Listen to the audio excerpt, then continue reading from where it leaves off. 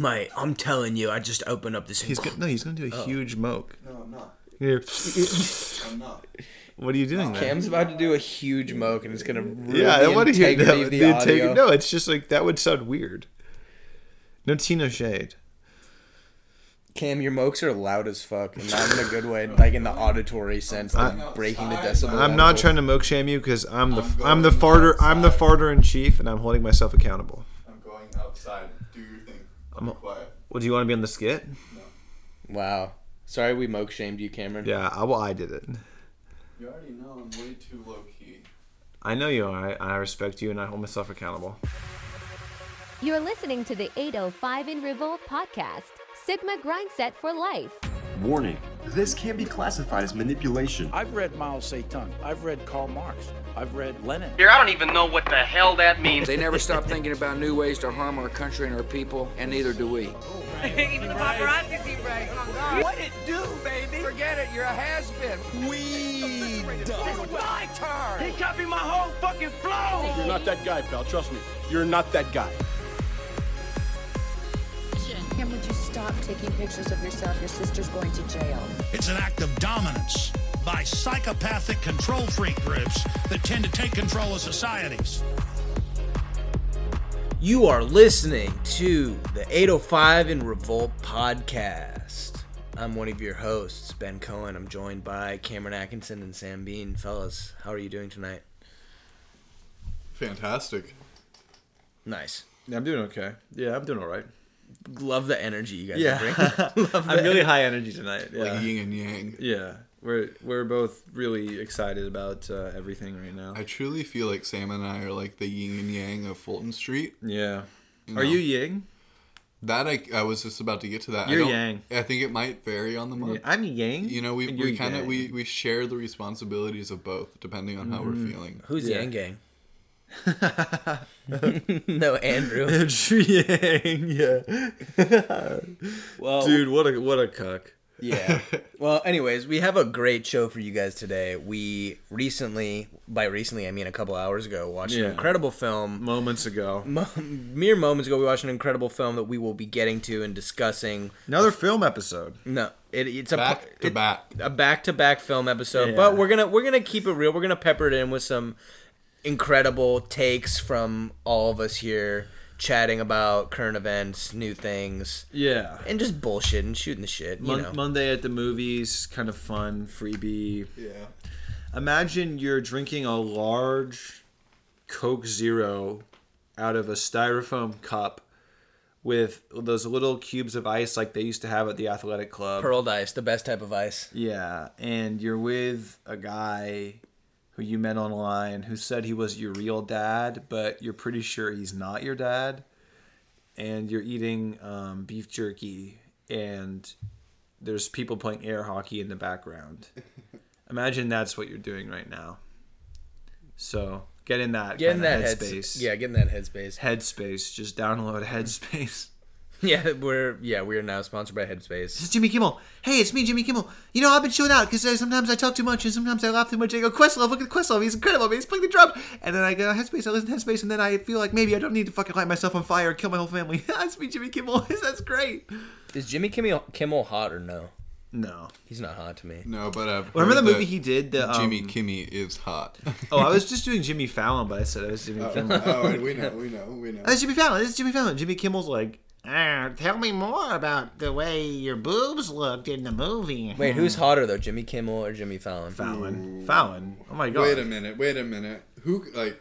I don't even know why Jimmy Kimmel's a thing. He's got no swag. You know, he got married. He kind of does. He got married at the end. He kind of does have some weird daddy swag, but it's boring. Do you know? It's like very boring daddy swag where it's like you're doing it wrong. You almost have it, but you're missing something. Do you know how Jimmy Kimmel got his start? Was doing fucking The Man Show with Adam Carolla, where every joke was like, "Ha, chicks are dumb." Ha. And now Adam Carolla is like basically like a Ben Shapiro spinoff. Like Adam Carolla, college campuses aren't safe for comedians anymore. Well, speaking of quirked up white boys with a little bit of swagger, I recently got a haircut Speaking of, and I was kind of rocking like a mullet. I was letting the hair grow out for a while. It was like a partial mullet. I didn't have the full short on top. You were definitely rocking that vibe though. But anyways, I wanted to switch it up, and one of my main inspirations in the recent past has been the one and only Jack Harlow.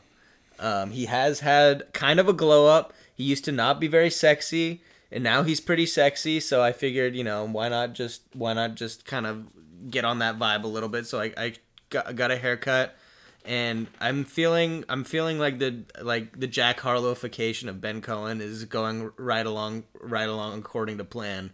Yeah, according to schedule. I called Ben the day after he got his haircut, and just to like whatever, and he's like, "Yeah, got a haircut. You kind of look like Jack Harlow right now." And it's like, ew. Like, what? Like, that was the craziest thing you said on the phone. You're like, yeah, kind of look like Jack Harlow right now. It's a good thing, though. Yeah. I hate when you do that. Yeah, there's an infamous... We'll roll the tape right now, and you'll hear it. Yeah. I'm gonna beat you up. I hate when you be doing that stuff. I'm gonna beat you up. Stop. What do you think about these, Jack? They're on the way. I don't know, Stink. Yes, Stink. But the there's worst. the clip. I mean, I've watched that video maybe a million times. Well, Ben's like on Team Jack. I'm Team Jack Harlow for sure. I think he's disgusting. I think he's the American Harry Styles. I think he was made by, the DS. Not even gotta say it. Yeah, don't have to say it no more. I think he was made by the DS to just like, it's just like the worst kind of guy. It's like, oh man. Why does everyone think he's hot though? I get it, but I kind of energy. It's energy more than it is his confidence. He doesn't care if he's not the most attractive man on earth. He's not like a Cristiano Ronaldo, like young Hollywood actor. He is who he is, and he's got enough confidence. He does have swag. I mean, the swag is real. The swag. I can't deny that there's actual swag there, but it's just like he just reminds me of someone who's like hanging out and like hanging out with Beats by Dre around his neck, selling Vicodin at Skating Plus. It's like, not sure that's like the guy for the moment right now. Well, catch me at Skating Plus with a fucking you're gonna start doing that in a Chrysler Sebring. Yeah, Chrysler Sebring. I'm gonna have a black turtleneck long sleeve on. I'm gonna get diamond studs. Can I hit you with some classic Jack Harlow quotes? Just like 3 or 4. Sure. Can't touch me. I got instincts. That's not even a bar. That's not. What is that? It's just a quote. Oh. My peers ain't popping. They don't know what's going wrong. You're like saying these like these are bars. New Balance on me while I'm searching for some. When I hit the club, I walk in with a small village. Okay. All right. Well, A to Z quotes. Yeah. None of those were very good. He doesn't have any. Wait, hold up. Can I see them? Yes. I'm gonna read it like Ronald Reagan. There's more. Okay. Yeah. Well, riding through the night, and I'm ducking from coppas. I don't think that he has ever done that. Not that I ever have. Ronald Reagan. Quit all the gossip. I'm simply a product of people I rock with. My baby not religious, but she looked just like a goddess. Well, you don't love me, you just networking. Ain't shit to me. It's a walk in the park. Jack Harlow lyrics quotes. These are bars. These are bars. Are they bars? I thought they were just quotes. Here are some actual quotes. I think people right now have me boxed in as a white boy who can really rap. Well, I think authentic. I don't even. No, it was like hard to read, kind of. Yeah, the way he talks is so stupid, retarded. Yeah, just codeine brain. I'm in the business of turning skeptics to believers. Quote Joel Osteen, basically. There's some crossover. He's the Joel Osteen of rap. When's the Joel Osteen x Jack Harlow concert coming out? Yeah, Sunday service. Jack Harlow live from Jack Harlow Sunday service is Community Church. Yeah, the hymn book of Harlow. I don't know. He's icky to me. Fair enough. But yeah, Jack Harlow. All right. So yeah, the Jack Harlowification of Ben Cohn is an ongoing saga that we're in the midst of, and it's a thing. We're keeping our eye on it, but I'm concerned. I'm with you on that. It's like a party wave, Ben. I'm riding that with you. These guys like Jack Harlow. I just feel icky. I see him, I'm like icky. I feel the opposite. I feel like I could just give that guy like a good 30-second hug. I thought you were gonna say something else. That guy I feel like he could be like a whiskey sour. He could be like a long lost cousin. Yeah, he could be your cousin from Kentucky for sure. Yeah, you never know. I don't know. He's from Kentucky, and like Chriselle from Selling Sunset is from Kentucky, so I'm kind of like on an anti-Kentucky wave right now. Fair enough. Chriselle sucks. Chriselle is absolutely the worst person on Selling Sunset, and I'm just like very skeptical about anyone from the Commonwealth of Kentucky right now. So it's on notice for me. It is, and honestly, so is the Commonwealth of Philadelphia or Pennsylvania. Notice, on notice. All right, fair enough. Just notice. You're on notice. Speaking of being on notice, another big news story that has been making headlines is the Elon Musk. Ben's on notice. I'm on notice. Is that what you said? From the last episode, yeah. From what? Remember? Is Ben on notice? Remember when we put Ben him on was notice? just doing some like boring thing about Elon Musk. He kept cutting to the chase, and we had like 3 other topics. Oh yeah, we were supposed to put you on notice, but in a way, we did it so sloppily that we put ourselves on notice. It's okay. I just brought it back up, and you're back on notice. You're back on notice. All right, shit. But we love you, though. The voice of the man you are about to hear is the voice of a man who is on notice. Well, speaking on notice and being on notifications. There you go. That was smooth. Elon Musk has bought Twitter for like $44 billion or something. Could you even imagine having $44 billion? I mean, no, it's imaginary. Yeah, that doesn't seem real. Like having $44 billion on the screen to just spend on something, not even to just own, to just be able to spend $44 billion on something is on like Twitter, on a website, piece of shit website. I mean, piece of shit. I wouldn't say that. It's a very strong platform, but to spend $44 billion on it. I mean, don't know, man. I saw someone compare it to like the billionaires of like old, like the captains of industry of the Gilded Age, buying like a playhouse or like like a newspaper, or like Andrew Carnegie buying like making the Carnegie Hall, buying an opera house. How did Andrew Carnegie? Was he the steel guy? Yeah, that's so cool. Yeah, to be a steel billionaire. That's swag. It's wild, man. That's American drip. Like, what is Elon Musk's money from? Not the cars, right? Because he used other stuff to make the cars. PayPal. Was it PayPal? Yeah. His mom was also like a model. Was his mom a model? You don't become a billionaire modeling though. No, but she was. Yo, my mom did some stuff for Aveeno in the 90s. You would have enough money to almost set yourself up, just to like the connections and that lifestyle. Like you're around wealthy. But how do you guys feel about it? I mean, he's like it means nothing to me because I barely ever use Twitter, ever. I got off Twitter earlier this year. It's kind of like a foreign language to me. Mm-hmm. It's one of those apps that it was like almost like Tumblr and like Vine and like all these other things that I just never. Even TikTok, like I just don't get into. But I realized like the amount of information and. You guys have always said like the shit that goes down on Twitter is like it's not like Facebook. It's not. Twitter's cray cray. Like shit goes down. Like NS, what is it? Not safe for work. NS, yeah, that. Yeah, and also just like crazy people. Like, yeah, and like the opinions and people are just like it's like they just go say the most horrendous, heinous shit. And then there's always like a villain on Twitter. There's always someone like the villain of the day. There's always a villain of the day. And then there's people who agree with them, and they all. Then there's defensive. It's like Twitter is kind of like a courtroom. Yeah, it's like public, it's like back. It's like a volley. It's a perpetual volley. It's like the public space that is now virtual that anyone can like stand on a soapbox and yell at people on. I guess I don't care about it. Yeah.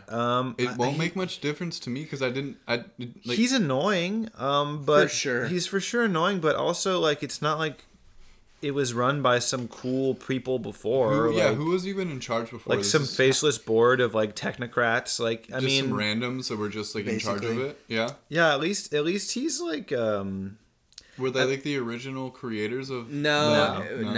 It was like original, the CEO was Jack Dorsey, who's like kind of been heading it for a while, and then he left, and then he came back, and then on the board was just a bunch of random, like some tech people, some just like really rich people, kind of a combination. Some people that have like a specified, specialization in like information technologies, and some people it's like, why the fuck are you? So Elon had to buy out more than one human, essentially. Like there was like multiple people invested in it that he had to like. He just has a majority. He now has like a majority shareholder position in it, so he owns the majority of the shares. So now he has like a ruling interest in the company, so he can kind of like when decisions come up in the boardroom or whatever. I think I'm eating one of your hairs. Oh, sorry. I'm like just feeding my hair to Sam while I'm. It's gross. He's doing like this whole Jack Harlow thing. What's popping? He would be doing that stuff. What that hair be like? I'll beat you up. What that hair be like? What that hair do? What that hair do? What that hair do though? Stop. No, that's pretty wild. Honestly, I don't think it's. Is it going to change the app? I don't think so. It'll probably just he's like a free speech guy, so maybe there'll be like less. So like censorship or taking down of things, but it's kind of like the censorship may loosen, but is the security gonna tighten on this? Because like that could. What do you mean security? That could just bring a lot of like sus shit in a sense. It's like people could be like for sure. I mean, planning or like organizing certain things. It's kind of like how it almost was before. A lot of people were getting, What, like deplatformed and stuff? Yeah, exactly. I think, I mean, not much will change probably. Well, that's yet to be seen. Elon's cringe, but he's cringe on his own, like, accord. It's not like he's someone who has, like, tons of people, like, coming up with a public-facing image for him and, like, coming up with tweets for him. And he just, like, I don't know, he just, like, posts his own shit where it's, like, he's annoying, but at least he's, like, just being himself and not beholden to like a clique of people that are like deciding how he presents himself to the like public. Some midlife crisis shit that he's doing, for sure, probably. But if more people get to say more things, that's good. So that's true. Freedom of speech is freedom of speech. It's very important. Yeah, as well. It's an all or nothing kind of a deal. Yeah, we'll see how it goes. Whatever. Because a good conscience and a good mind will see the good and the bad and be able to make the right decision. And but it's not like he's gonna be like deciding which tweets stay up. No, Cameron is saying like if an honest person, just in general, has access to all the perspectives and all the information, then they'll make the right choice. Yeah. But if it's limited or censored or controlled by like these weird corporate boardrooms, then it's not good. Yeah. But Elon Musk is annoying. Yeah, that's the base of the matter. I mean, boring. Yeah, it's just like you. He's also like, it's like, oh man, I don't want to deal with the people who like really like him. Yeah, people who like Elon Musk are like but more the annoying than Elon people who Musk. really hate him, it's also becoming kind of annoying to me. But I don't know. It's just like I don't want anything to do with him. Fair enough. But yeah. Speaking of someone not wanting anything to do with another person, this is mine. Huh? Yeah, that's yours. Okay. But yeah, speaking of someone not wanting to, fuck Dale. All right, let me try this one more time. The thing about you have to understand is that when you are going with so you're like, everyone get in the car. Where are we going?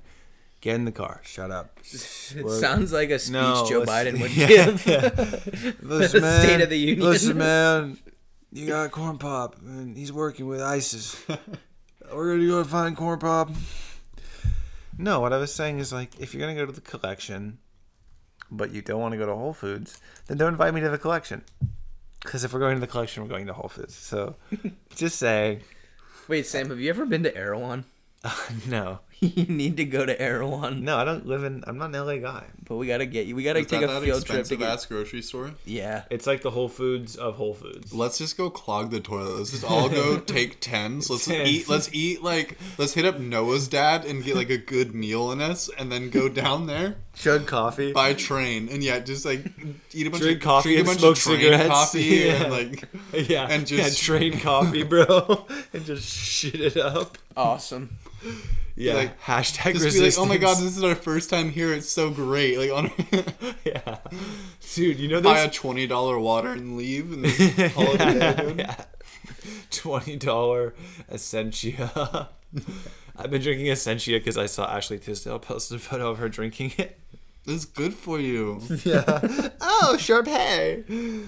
It works for Sharpay. It works for me. Yeah. That's basically it. That's actually how I think. It'd be really cool if they did like glass bottles. Yeah. Essentia, if you're listening. What were you gonna say, Ben? Oh, I was gonna say. This is a fun, free-flowing episode. It's a free-flowing episode. Yeah, it's all chill. What I was going to say was the other item on our docket is we have some production news, film production news from the set of Fast 10. Yeah, this is big stuff. This is massive. Yeah. This is a massive story. We buried the lead with this one. Yeah, we really buried the lead. Yeah. But anyway, director of the Fast 10 movie, Justin Lin. Yeah, Justin Lin has walked off the set and left his job in dramatic fashion as director of Fast 9 over disagreements with lead actor Vin Diesel and producer. He's a producer of the film. Reports are saying that they had disagreements over Vin Diesel not knowing his lines. They had disagreements over Vin Diesel not showing up in shape for the film and just not being ready. Who is Justin Lin to body shame Vin Diesel? I didn't like that. I don't like that there's body shaming. I know, but also Vin has got he's the tentpole character. Okay, did you see F9 though? Of course you did. I did. No, of course I did. And didn't he look great? He looked okay. I mean, he was stacked next to Cena. I mean, I don't know. He didn't look great in Fast 9. I'm gonna be honest. This to me is just like the toxic residue of The Rock, poisoning the franchise and poisoning the dynamic. Well, The Rock shows up and works hard and does his lines on time. The Rock. The difference between The Rock and Vin Diesel is the difference between a corporate guy and a free spirit. And I'm sorry that Vin Diesel's a free spirit, and I'm sorry that, okay, this is Dominic Toretto. Like, you're not going to give him some leeway. This is a guy, he's put the shit on his back. I know, but he's really just, I mean, from the reports, it sounds like he's really just phoning it in. You read a Daily Mail headline. I read a tweet from the Daily Mail that quoted him. No, but the reports. Reports say the data. No, the extensive studies. We all know that all Vin cares about now is his burgeoning career as a pop music cover artist. Like, I'm sorry he's got other shit on his mind. I'm sorry he's not just like The Rock. But what else is he making? Into, like Steven Seagal. Yeah, I have a band. Yeah, the Vin Diesel Blues Band. What's up with like action stars like wanting? No, what's up with Bruce Willis? Yeah, what's up with action stars wanting to start a second career as like a pop musician? Like, yeah, Bruce Willis famously. Bruce Willis is on the mouth harp, bro. He's sick. That video of him doing Under the Boardwalk with the Temptations, that's the happiest I've ever seen Bruce Willis. Well, no, for sure. And that's definitely the mindset that Vin Diesel's in. He goes, when you're tired, feet are fireproof. And but honestly, those songs are so bad, and those recordings. And then if you look at Vin Diesel's history as a recording artist, it's literally just like covers of like Selena Gomez and Kygo. Like it's just like a karaoke machine recording of him in his townhouse. Yeah, dude. In his Manhattan townhouse. He's gonna be doing a lot of Pitbull in the future. Yeah, dude. Imagine. What was his? And it's like his like Pitbull insane. Say? It would Dale. Imagine you're in Dubai. And you're just like zeeped out of your mind on Molly. And you're just hanging out with all these guys. And you're sitting there at Burj Khalifa, skyline, blue lights, New Year's Eve. And Pitbull's up on stage. And halfway through his set, he's like, yo, you know my next guest? Make some motherfucking noise for Vin Diesel. And then Vin Diesel raises up from below the stage and goes, Dubai, put your hands in the air right now. Then, do. And they do Give Me Everything. And Vin Diesel does Neo's part. That's a vibe. That's a peak vibes. That's a peak vibe. I mean, it's tough for Vin Diesel because his voice is like so nasally and like throaty and weird. It's like it's got unique. It's unique, I would say. Yeah, so you're hating on Vin Diesel. I'm such a Vin Diesel hater. But you love the Fast movies. I'm more there for the ancillary characters. I'm there for Gal Gadot. Oh God, Giselle. Giselle. I'm there for fucking Luda, Tyrese, of course. So if our squad was Fast and Furious, who do you think you are? Are you Ludacris and I'm Tyrese? I was gonna say Ben kind of does have Ben's Tyrese Ludacris vibes. I'm not gonna lie. I think Ben's more Luda because he's like tech. And Fair like enough. and like kind of yeah. smart. When it comes to the movie, yeah, and like personality vibe, you're more Luda, like more of a wisecracker. Yeah, Tyrese is more like delusional. Like yeah. but I don't know if I'm Tyrese. Either. I was gonna say you were. I was thinking you were Tyrese. I kind of am. You kind of have Tyrese Roman, vibes. Yeah, Roman vibes. Loose cannon vibes. Loose cannon. He's the loose cannon. Yeah, kind of the wild card. Yeah, Cam's definitely Paul Walker. Paul Walker. That's what I was thinking too. Yeah, Shining Star, All American. I mean, he's got a CIF ring. I'm dead. Sure. I mean, Varsity Blues. For sure. Yeah, not Paul Walker. I guess Russell could be Han. Yeah. Except I don't like. Tracks. He liked rice burners, right? Dude, we can cut that. No, we'll just put a siren noise. That's a car guy thing to say. But like, right? Yeah, I know. He likes driving. Nissan. He had the Japanese. Yeah, he had He the liked Skyline. He likes Nissan. That's not me, man. With the big Those spoiler. are cool though. Put me You in don't El want to. You don't Camino. want to. No, R34 Cameron's Skyline. Vin Diesel, dude. Cameron's all about you can't beat American muscle. For sure. What's under the hood? It's all about my family. Like you talk shit on him, but he is the movie. I know all about family. That's me. Yeah, no, it's true. Cameron would have like the Zen riddles, drive the Hellcat. Vin Diesel. I'm excited to see Vin Diesel's outfits in this next one in Fast 10 because the outfits that he was wearing in Fast 9 were just like it was just like. They were just dating. He just obviously didn't. He was like, no, this is what I'm gonna wear. It's like skinny jeans, like acid wash skinny jeans. Yeah. Tim's. Yeah. And like a tank top underneath like a white, button-up shirt. It's like, dude, that outfit has not. Maybe been in style Justin since, like, Lin. 2005. Justin Lin leaving was kind of like the cold water on his face that he needed to like really step it up. That's such a bummer though, because Justin Lin is like he really is the lifeblood of that franchise. He really, when he turned the franchise around from after Fast 4 or whatever, Fast 5 is really where the franchise was rejuvenated. Fast 5 is when they really went a different direction, and that was him. Yeah. That was he did Fast 7, which I think is the best in the franchise to date, because that's when you have Jason Statham entering the fray. Yeah. As a villain. That one was great. And then they redeemed him. I mean, Well, anyway, there's a lot to say. We've gone deep on the Fast and Furious franchise, and we will continue to. Yeah, it's fine.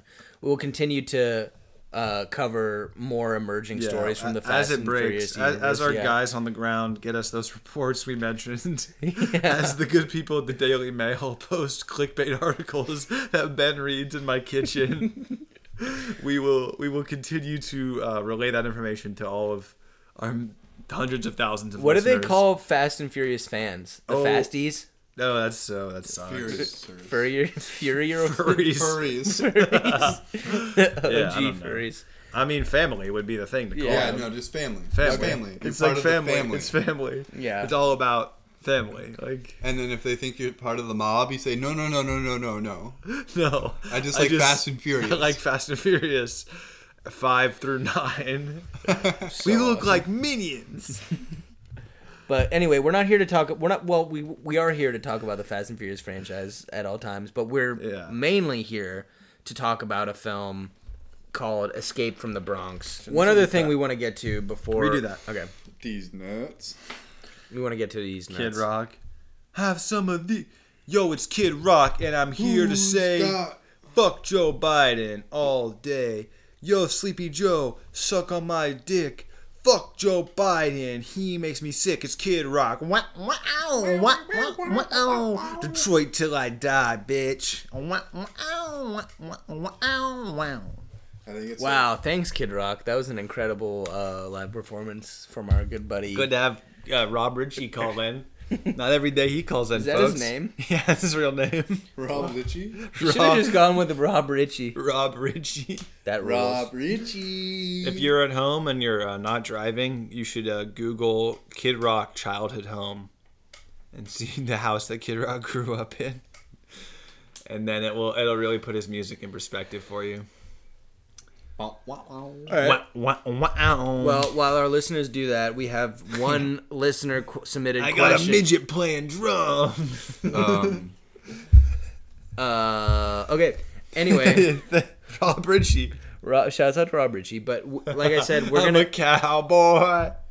I'm a cowboy. Like I said, we're gonna get to listener submitted questions that we submitted on our Instagram earlier.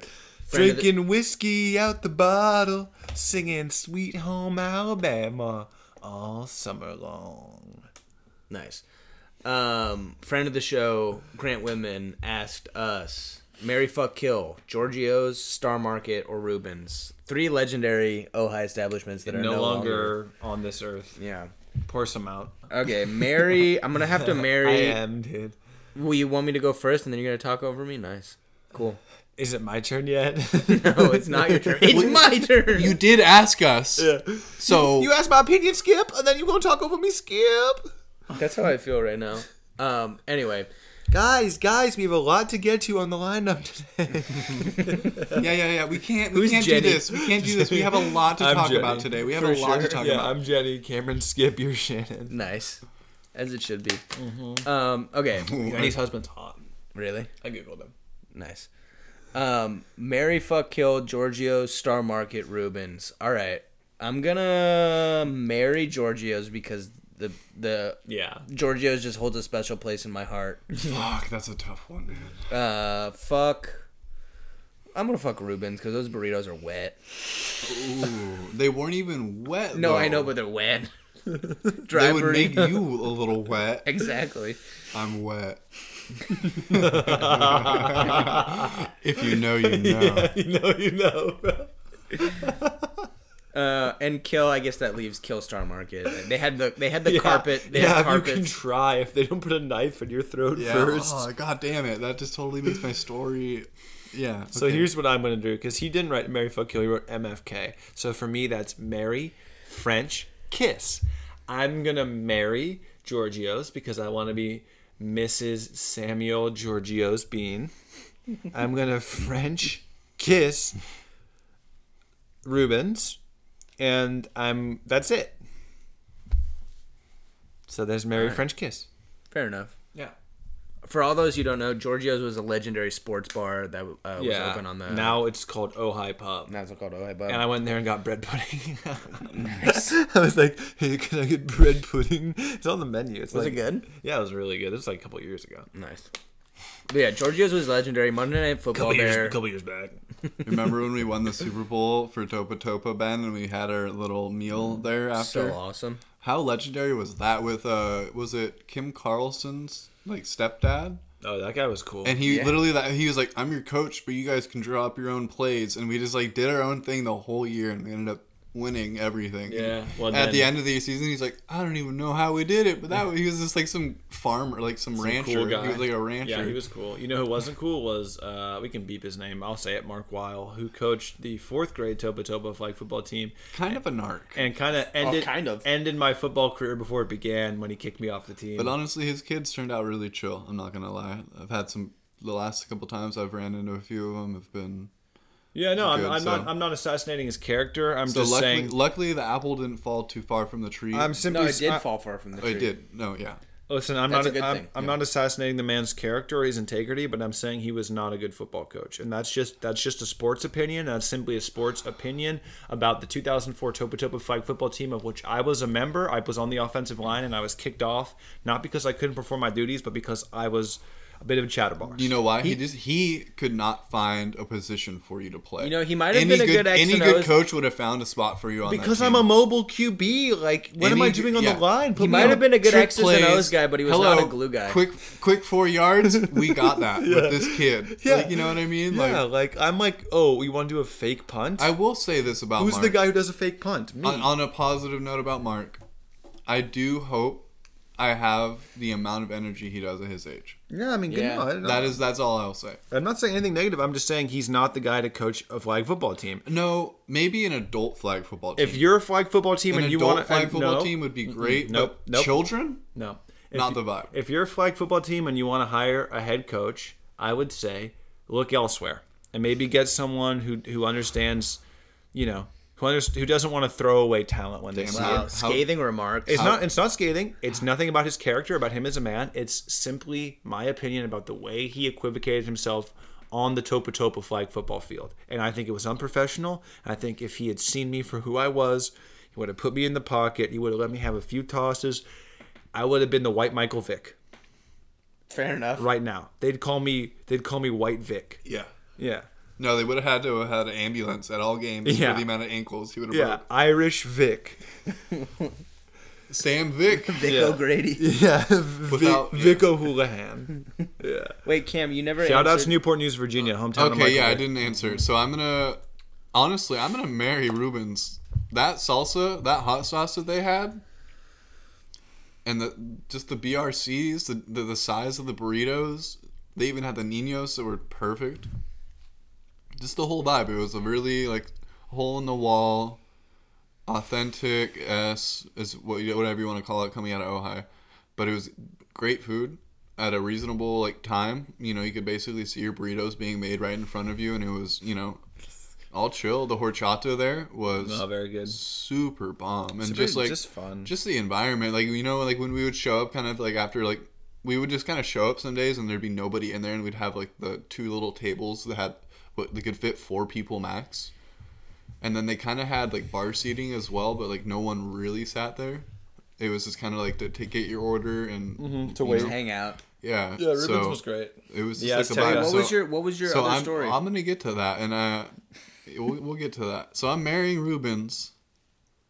I'm definitely fucking Giorgio's because that shit's greasy. Oh my god. Oh my gosh. But it's facts. Yeah. It's facts. No, I mean, it's not. Where's the lie? They also had like a few flat screen TVs, so you know they were doing well. A few. They had 38. Yeah, exactly. 38 to be exact. They had the Jumbotron on the ceiling playing like a little cross game from the 90s. You know, it's just like it's like that. Sport.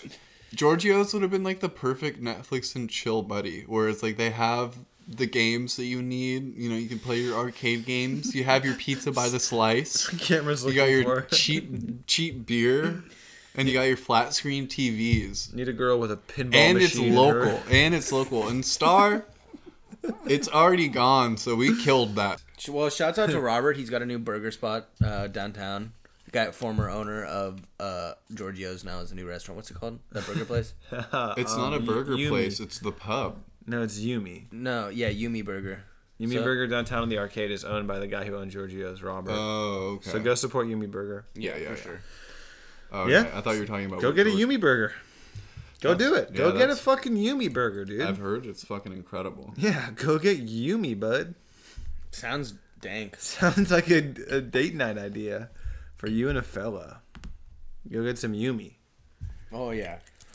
Well, thanks for writing in, Grant. Yeah, thanks for writing in, Grant. We appreciate your You're question. the only one who wrote in. Yeah. Well, you didn't have to say that on air, but I mean, fuck fake friends. Fair enough. That's all I'll say. Frenemies. All I got is frenemies. Yeah, loyalty is everything. Nah, it's the only thing. Grant is a real one. Grant's a real one. These are facts. Yeah, these are literally. Also, I honestly, here's because I know he's gonna hear this. Will Budhue, you're slacking with the questions. I'm just kidding. Well, we love Will Budhue. We love Will. Thanks for his support. Solid listener of the show. Friend of the show, Discord member. Shout out to 805 Discord, still accepting, membership. All are welcome. All are welcome. It is literally one of the safest corners of the internet. Yeah, come voice your opinion on we've been anything and everything. We've been pro free speech way before Musk. For sure. And way before Elon buying Twitter. Yeah. yeah. Double tap.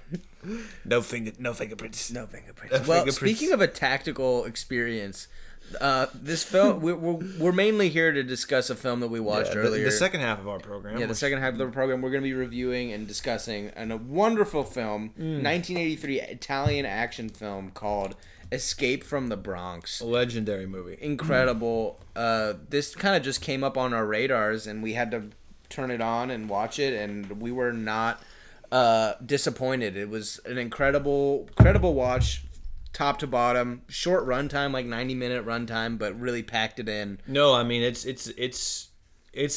a busy film. You know, yeah. Much like The City That Never Sleeps, New York, where it takes place. This is a thrill a minute, ride. So, quick synopsis of the film. It takes place it was made in 1983, but the film takes place in 2000s New York. The city is undergoing a process of revitalization, specifically in the Bronx neighborhood, and it's like this dystopian sci-fi, Mad Max type setting, but in New York, where in the ruins of the Bronx, of a neighborhood that had been,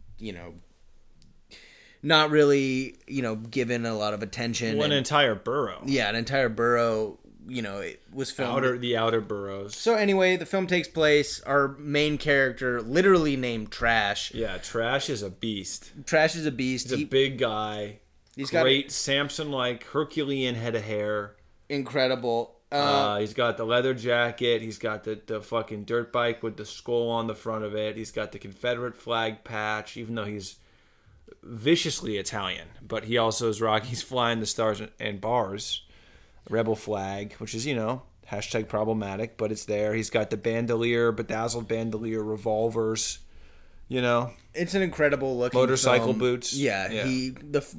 Our first moment of seeing Trash, he's riding a motorcycle through the ruins of the Bronx and is spotted by a helicopter, and these silver-suited goons are leaning out of the helicopter shooting at him, and he pulls out a pistol. They wear these shiny aluminum silver jumpsuits and motorcycle helmets, the bad guys. Yeah, so basically the bad guys in the film, the antagonists in the film, are glorified pest removal, but the pests... What are they called? The demolition and... Yeah, the demolition or it's like the sanitation and demolition department. And they like have like it's like they're like roving death squads that go around in like vans. They got Uzis people. And they got flamethrowers and nothing else. That's all they have. They have are Uzis and flamethrowers. And one guy has a big silver hammer. One guy has a big silver hammer. Some of the guys. The thing is, only one guy has the silver hammer. Everyone else has an Uzi or a flamethrower. But basically, no other gear. Yeah. The film starts with Trash taking out an attack helicopter, and then he goes with down a single pistol shot from hundreds of yards away. But anyway, Trash's family is torched and dispossessed of their house in the Bronx. So the big thing is that the people who are trying to destroy the Bronx, they want to blow it all up and create like this like future city like metropolis like with like fly they want to like gentrify the Bronx. That's the mission. And the big gimmick is that if you leave the Bronx voluntarily, you'll be resettled to a solar powered house in New Mexico. But it's alluded to that this is in fact a lie, and those who get on the buses leaving the Bronx are murdered, genocided. So people remain in the Bronx, but these silver-suited guys go in there to collar them and bring them to presumptively like a concentration camp. So it's pretty intense. And Trash's dad is one of these guys who's like, I'm not leaving the Bronx. And Trash's mom is like, let's go to New Mexico. And they're living in... They actually have, like, one of the nicer setups in the thing. Yeah, it was pretty nice. They got a sink. They eat a fridge. Yeah. They get a little flat. Like a fridge full of Budweiser. Yeah. I mean, eat an ice cold Budweiser. Yeah, the silver Gestapo interrupts Trash's dad in the middle of chugging an ice cold Bud. Yeah, and he gets torched while Trash is out. Trash finds his family. No, but he picks up a bat. Trash's dad. No, he doesn't go out without a fight. Oh, he cracks a couple of them. Thing to say. There's some incredible slow-mo shots of like not just Trash's dad beating a guy's face in with a baseball bat, but just like there's so many incredible multiple people get like exploded. Their stunt work is immaculate. The squib work, the squibs where the fake gunshots explode on people's chests is incredible. No, there's guys just flipping in the air all the time. The deaths are the people like the background extras go. Everyone in the movie is Italian. There's not a single name in the credits that these were the most Italian names I've seen. There was like it was like Carlo Giuseppe Mondavi, assistant cameraman. I mean, let's read some of these names. Yeah, okay. Directed by Enzo G. Castellari, screenplay by Tito Carpi, Enzo G. Castellari again. Produced by Fabrizio De Angelis. Cinematography by Blasco Girato. Edited by Gianfranco Amicucci. Music by Francesco De Masi. So it really is an Italian affair, but a lot of it was filmed in New York. You can tell the exteriors are all shot in New York in the ruins of the Bronx when it was still this is not a great place. It was like the worst place in the city. I mean, it was actually in total disrepair. Totally. So but one of the highlights of the film is once it's very like crack epidemic vibes. Yeah, and there's a moment early on in the film when Trash, our protagonist, goes to the underground to meet the leader of the underground resistance, and you get the sense that just the background actors are all just dressed incredibly. Like there's so many great outfits that are just in the background of the film that you see like. There's guys, it's like a full-on mix of people. The underground is like you have pimps in monochrome, like blue and purple suits. You have the pimp's hose. You have Nazis, both straight like up. You have one black Nazi. You have like wearing legit like an Nazis. SS leather jacket. Yeah, no, like full-on swastika vibes. Then you have like more legit looking Nazis, and then you have like the village people are also down there, and like Devo. Yeah, there's a moment where Trash is walking through the underground like lair where there's tons of people, and there's just like 4 dudes dressed in all silver with like silver hockey sticks, like doing a dance routine in the back. There's like Cambodian men making noodles. And then the leader of the underground is like this really awesome like Italian dude, massive arms. Italian, yeah. His outfit is incredible. He's got like a frilly pirate shirt with no sleeves and a leather jacket. I call him he's like Lenny Kravitz kind of a feel. Lenny Kravitz vibes for sure. Yeah, his one single earring is like the vibe. For sure. But the thing is like Trash really doesn't say much in the film. He has like 3 lines. He's kind of an empty. You're kind of supposed to just like he's a stand-in for you. Mm-hmm. That's how I took it. Like you are Trash. Thanks. No, what I'm saying is like Trash isn't every man. You know, he's just a guy. Yeah. It's like Jake Sully in Avatar. So this movie's a lot like Avatar. Yeah. That's what I would say. You have comparing it to Avatar, you have like the similar like thinly veiled or like thinly like it's insinuated that like the military rule or like the like authority figures or the forces are just like, oh, here's the bad guys, they're gonna, pave over this, vibrant community or like take people out or whatever. It's like it's something there. One thing we were talking about with the bad guys, the like faceless agents of the like sanitation wing, they're like wearing these silver outfits. They have like full. It's almost like a spacesuit, but not like really. It was a spacesuit. The guys with the flamethrowers have like deep sea diver helmets. Yeah, and then the guys with the Uzis have like Daft Punk motorcycle just helmets. regular motorcycle that are helmets. Fogged up. They're fogged up the entire time. The visors are down. They obviously can't see anything on the front. It makes sense that they always miss in this one because but they blast pretty hard. And they're working on the behest of Fred Trump, who is in the movie in all but name. The guy they got to play this slumlord developer like construction magnate character is a dead ringer for Trump's dad, Fred Trump. And the model he has, the diorama of what he's going to build when he destroys the Bronx, is just a giant model of Trump Tower.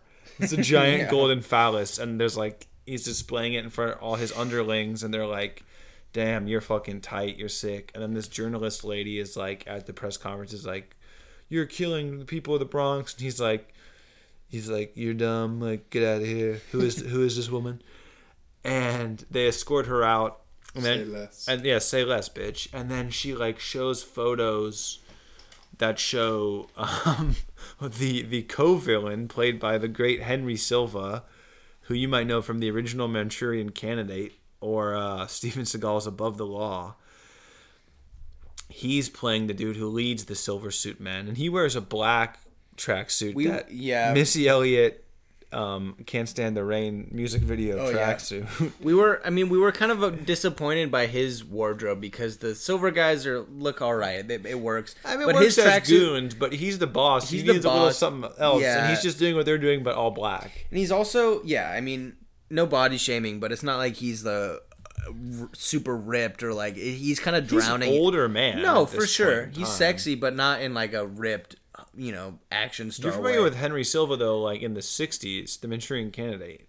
You're not even familiar. No. I see. Ben was kind of throwing shade at him the whole time. I was like, give the guy a break. Like, this is a dynamic. I mean, I'm a Henry Silva fan. I wasn't impressed by his delivery. I think maybe part of it had to do with the fact that the entire film was dubbed over in like 80. Because none of these people spoke English. Well, no, they spoke English, but no, Ben, none of these people spoke English. You can tell that they're speaking English words, but in the original recording, it was probably like so unintelligible. Or so like, the entire think they just couldn't pick it up because there was so much shit going on the outside. Like, the sound guy was fighting for his life on that entire film. Yeah. Well, so whatever. Henry Silva is whatever, and then the head of Fred Trump is accused of hiring Henry Silva's character, whose name was Floyd Wrangler. But the way these people say it, they're like, Boyd, like, we get no idea. Boyd Wangler. We're like, is his name Wangler?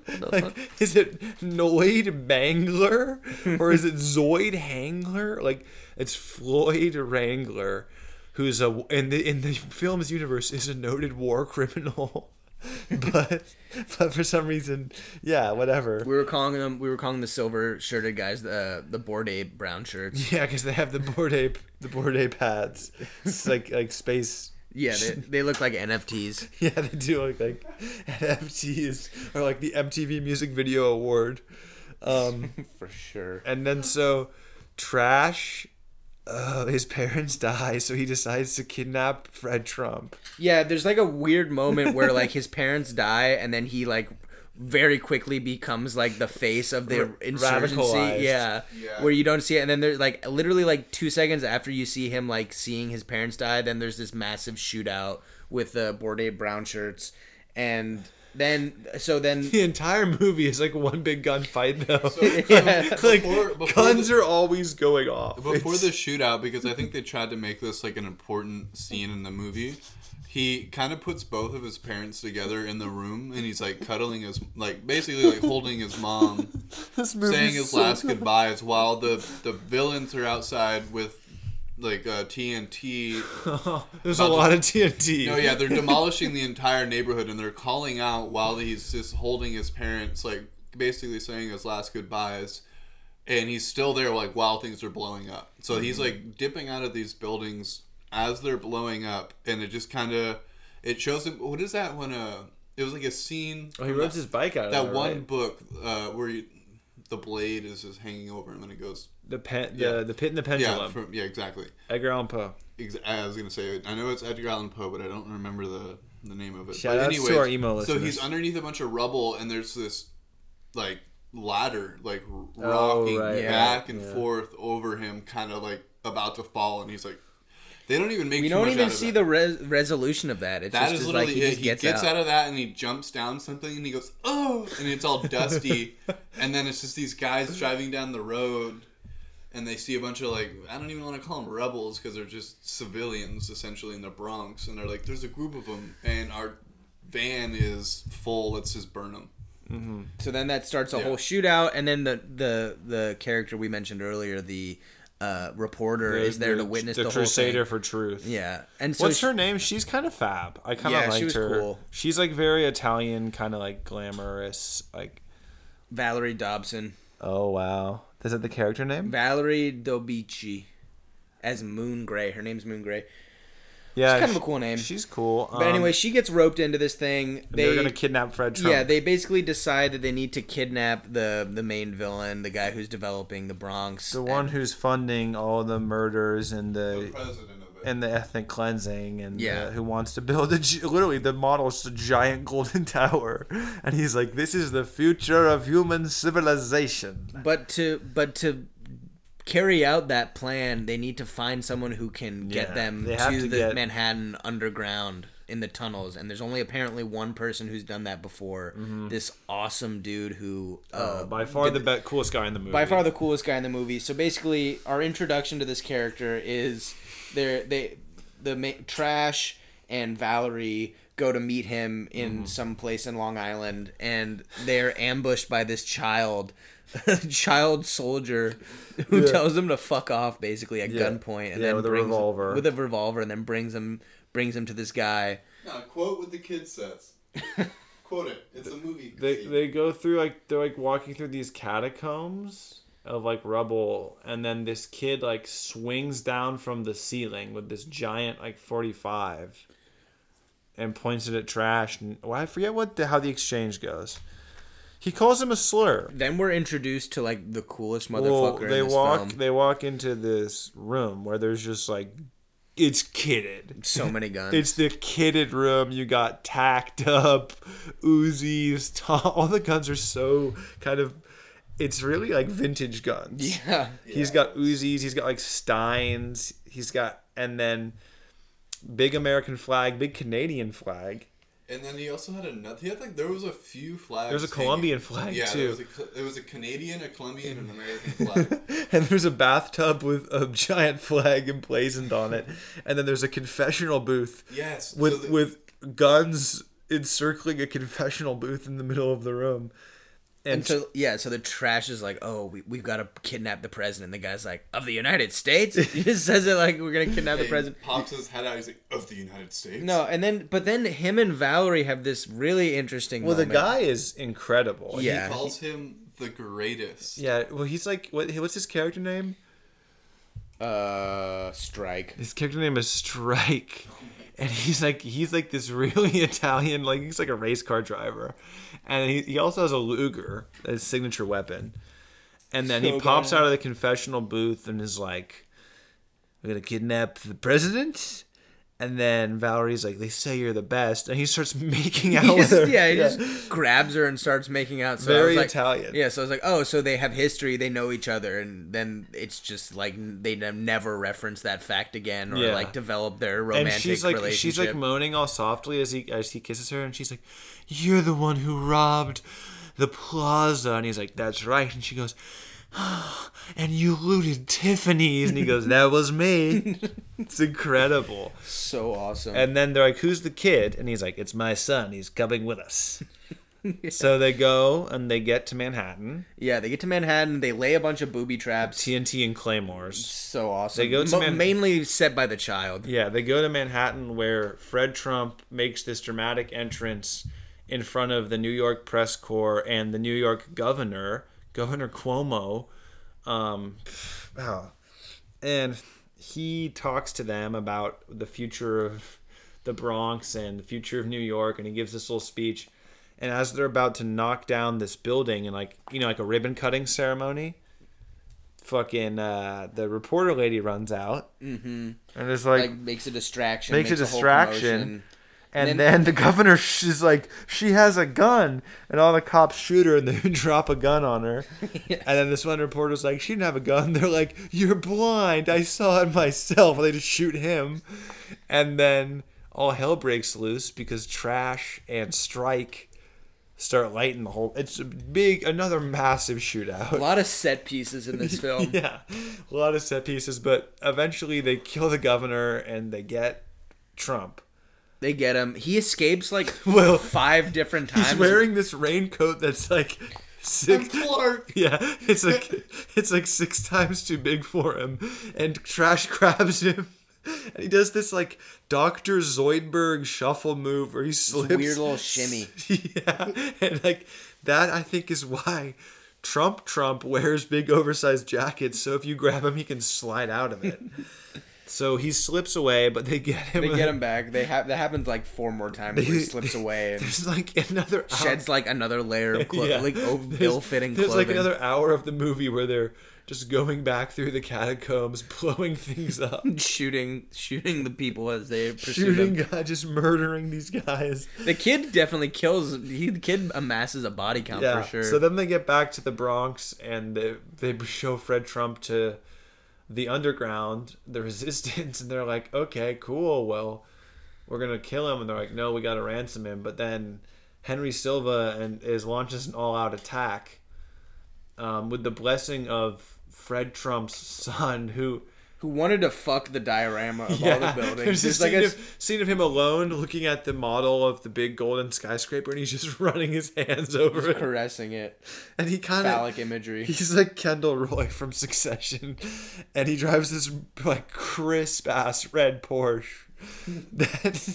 He's like, I don't know, it's so weird. He just like whips up in this red Porsche. Just in like the wreckages of this like urban city. It's like mounds of bodies. He pulls up in this crisp ass Porsche. And it's like, my father, like, we're going to build the city. And he actually arranges with Henry Silva to kill Fred, to double cross Fred Trump. And they do in the final battle. They murder Fred Trump. And then the movie just kind of ends. Yeah, the movie just kind of ends on a really weird note. Like, there's like this they kill the real bad guy. There's like this relatively short standoff where you'd think there'd be like some big hand-to-hand combat battle. No, there's no fist fight. No, there's never a fist fight. It's all gunplay. It's all shooting and flamethrowers. There's like 3 moments where someone uses a baseball bat, but there's no like. I will say though, I mean, for the amount of like Trash fights off a couple bums and then he whips a gun out. Yeah, but then he shoots him immediately. I think that was by design, because the one moment where there is hand-to-hand combat, like Trash has very like feminine like body motions and body. His name is Trash. I know, I feel weird even just saying that. It's literally, he's listed as the Wicked. I thought it was like a nickname. I thought there was just like, they were just like, oh, calling him gutter trash. Well, yeah, like Ben and I, for a while, were like, are they just calling these people trash? Like anything but human? Like rats, dog, like there's like so many weird people in the underground that you see for a second. That's what's great about movies like this. Sam called it out. He made like a really good, like, he called it out. He's like, it's like the internet. Yeah, it's like Nazis, everyone's down there. Nazis and like hoes and Cambodian people. And then he also said the 805 and Revolt Discord, and I will be the first to tell you there are no Nazis. But we do have a lot of freaks. No Nazis, but we definitely have some pimps and hoes. Some furry elements for sure. Yeah, there's definitely some interesting people in our Discord. But anyway, yeah, you could be one of them. It's pretty impressive because, like, for the amount of gunplay that happens, it never gets old. It doesn't, like, there's always something new being brought to the table in the gunfights that they have, whether it's them rappelling down the stairs or, you know, I don't know, it does get old. I gotta throw it back, like, maybe 20 minutes in the film. It was like when we were talking about how the rebellion kind of starts and nobody ever... Thank you. There was no... It was like he falls out of the building and then he's all of a sudden like in charge of everybody. At one point, like the civilians had bombs on him.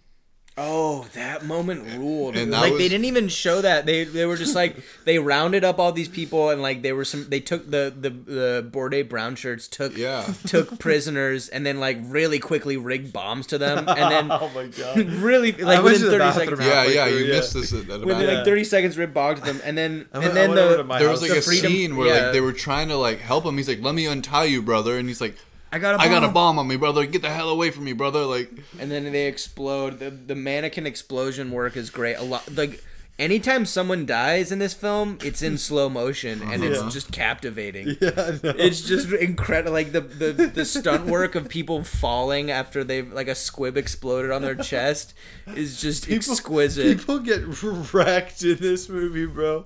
People get shot in so many different ways. People get slammed in the face with there's a baseball bat where someone. That's like the only time they show blood is like when like the head. It's like Deadliest Warrior. Yeah, exactly. That's exactly what it looks like. It's like the Deadliest Warrior, like gelatin, like skull guy. Yeah.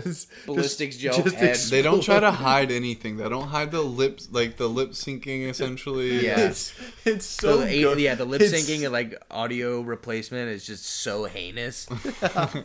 Like it's a motherfucker. There of a are movie, some man. really like low key incredible scenes and cuts, and then there's some really terrible ones as well. the variation in quality of like the filming, like there's some really, like Cameron said, there's some really incredible shots where it's really beautiful and like really cool looking, and like you kind of get the vibe they were going for. Yeah. And then there's some moments like I think it was all the interior stuff, like all the stuff inside the studio. Like, it's just like, oh, this is not great.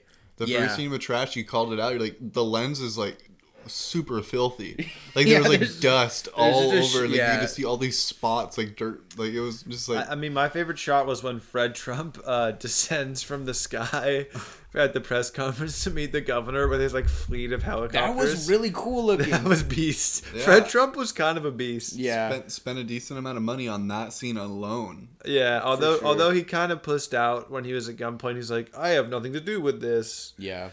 But whatever. That's something the person in charge would say. Shift the blame for sure. But yeah, like we were saying earlier, the movie just kind of ends. There's not really any resolution. People just die, and then pretty much Trash everyone is dies just left. except for Trash. Everyone and dies. Strike. Yeah, everyone died. Yeah, Strike. We were kind of expecting the whole time. It's like, okay, Strike's kid is gonna die now. Okay, this is the scene where Strike's gonna die. Because Strike was too cool. We're like, he's gonna go out in a blaze of glory. Yeah. There's no way he walks away. Did the woman die? Who kissed? Yeah, she died early. She died when they kidnapped him. That's right. Yeah. They really should have had one more person in that squad that could have died in the transit. They should have had a funny guy who wore like a fedora and like played the trumpet. Yeah, or the kid could have died. That would have been a good moment. I really liked the soundtrack. The soundtrack was great. Like it didn't match up for every scene. Like there would be like random like romantic, like when the kid dropped down and he was just like freeze. There was like kind of like a romantic soundtrack going. There was also he just had a gun pointed at him. It's like, wait a minute, this doesn't match up. Also in the beginning when Trash discovers his parents are dead, there's like this sexy saxophone track playing. I love saxophones though. It was not a sad saxophone, it was more of a sexy time saxophone. So it was, I mean, maybe that's the Italian aspect of it. This is a real gem. So the last episode, it's available, by the way. We'll put this in the description, but it's available for full on YouTube and also on Amazon Prime streaming. What I was about to say, the last episode we did on we called it a B level movie. Would you put this under B level as well? I'd put this under 8 for 805 and Revolt certified approved. I think this is our type. This is the type of movies I want to be watching.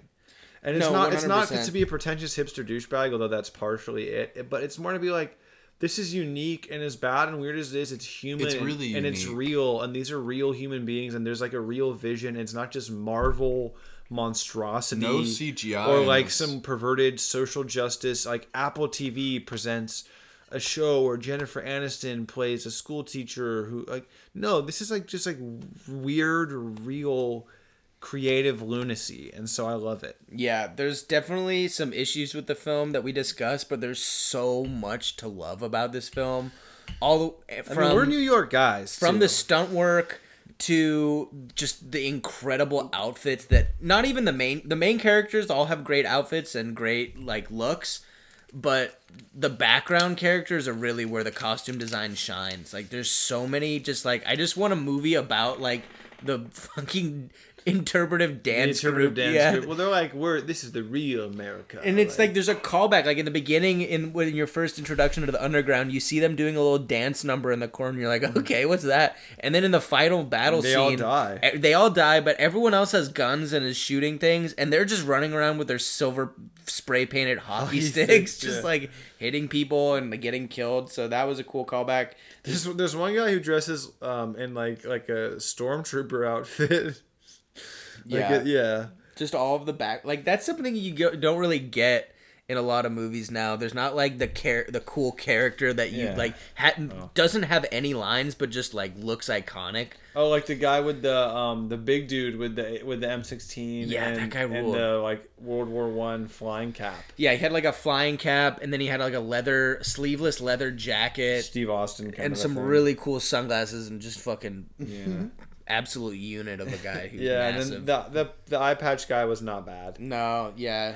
I feel like they should have switched places. I feel like eye patch guy should have been he was a featured extra, but the guy who I just described with the flying cap. We never saw him put any work in, actually. No. Yeah, he just I mean, he was ready to pop that thing off, but fuck, man. All right, well, Escape from the Bronx. Escape from the Bronx. 2 thumbs up from me. What do you guys rate it? 10 out of 10 for sure. I would give it a 7.5, but a 10 on creativity. Mm-hmm. Yeah, there's a lot going on. There's some things that this movie gets wrong, but so much that it does so well that you just it's deep. It's deeper than you would think of. Like you think it's just like some corny, shitty movie, but like no, there's some like social commentary. Yeah. Sam was pointing out the like commentary on the like idea of the ties between capital and like investment capital and like enforcement and how law enforcement and private security and how that's like kind of like a tenuous relationship. Well, there's a scene between Henry Silva's like mercenary enforcer Floyd Wrangler and the fucking Kendall Roy Fred Trump Jr. where after they murder Fred Trump, they kind of like give each other this look of disgust, but they have to like shake hands about it because they're both like responsible. And I took it. Ben was like, "Are they gonna kiss?" And I was like, "No." Like what they were trying to do was show this like uneasy, but symbiotic and necessary relationship between the mechanisms of urban development and quote unquote revitalization, and the so-called progressive kind of. Because Fred Trump and his people are actually represented as more like they style themselves as kind of like they're futurists. They're kind of like on some Musk bullshit, and it's like those type of people and their design for the world that it's going to be etched in blood, and that is why a man like Floyd Wrangler, Doyd Spangler exists. Is what I mean? So it's like to do the dirty work of big money. It's like whitewashing, cleaning it up, a place where people are already existing or whatever. Yeah.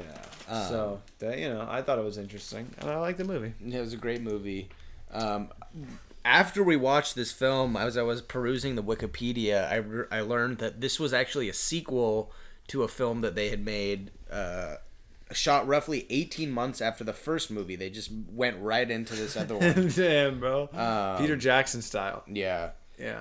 According to the Wikipedia, the director has stated that he was disappointed with how much muscle mass Mark Gregory, aka Trash, had lost between part 1 and this sequel, which is why he keeps his jacket on for 90% of the movie. Damn, but Trash was big. No, like he was like athletic, and so he must have been jacked for the first one. Yeah, we gotta take that first one. That is something I had noticed, and I wrote down. I was like, there was a moment, like literally 3/4 of the way through the film, almost in the film, where he takes the jacket off, and it is a moment where he removes the jacket and then stuck under something. He's stuck, and the jacket comes off as he's getting out. Well, he does like the Trump move, where he's breaking out the tank top. No, and he like takes off the tank top, and it's kind of a big moment where you're like, okay, tank's coming off, the jacket's coming off, tank's out.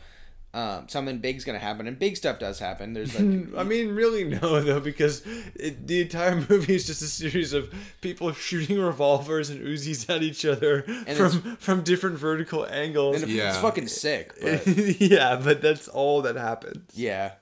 But if you like that, I mean, I do. Or people just getting like cornered or snuck up on and being burnt by a flamethrower. Yeah, a lot of flamethrower. A lot of like immolation. Yeah. Yeah. Also a lot of miniature work. Like anytime there's like a block. Well, the Porsche, the mini car, the mini. A pivotal moment in the film comes when what's the name character?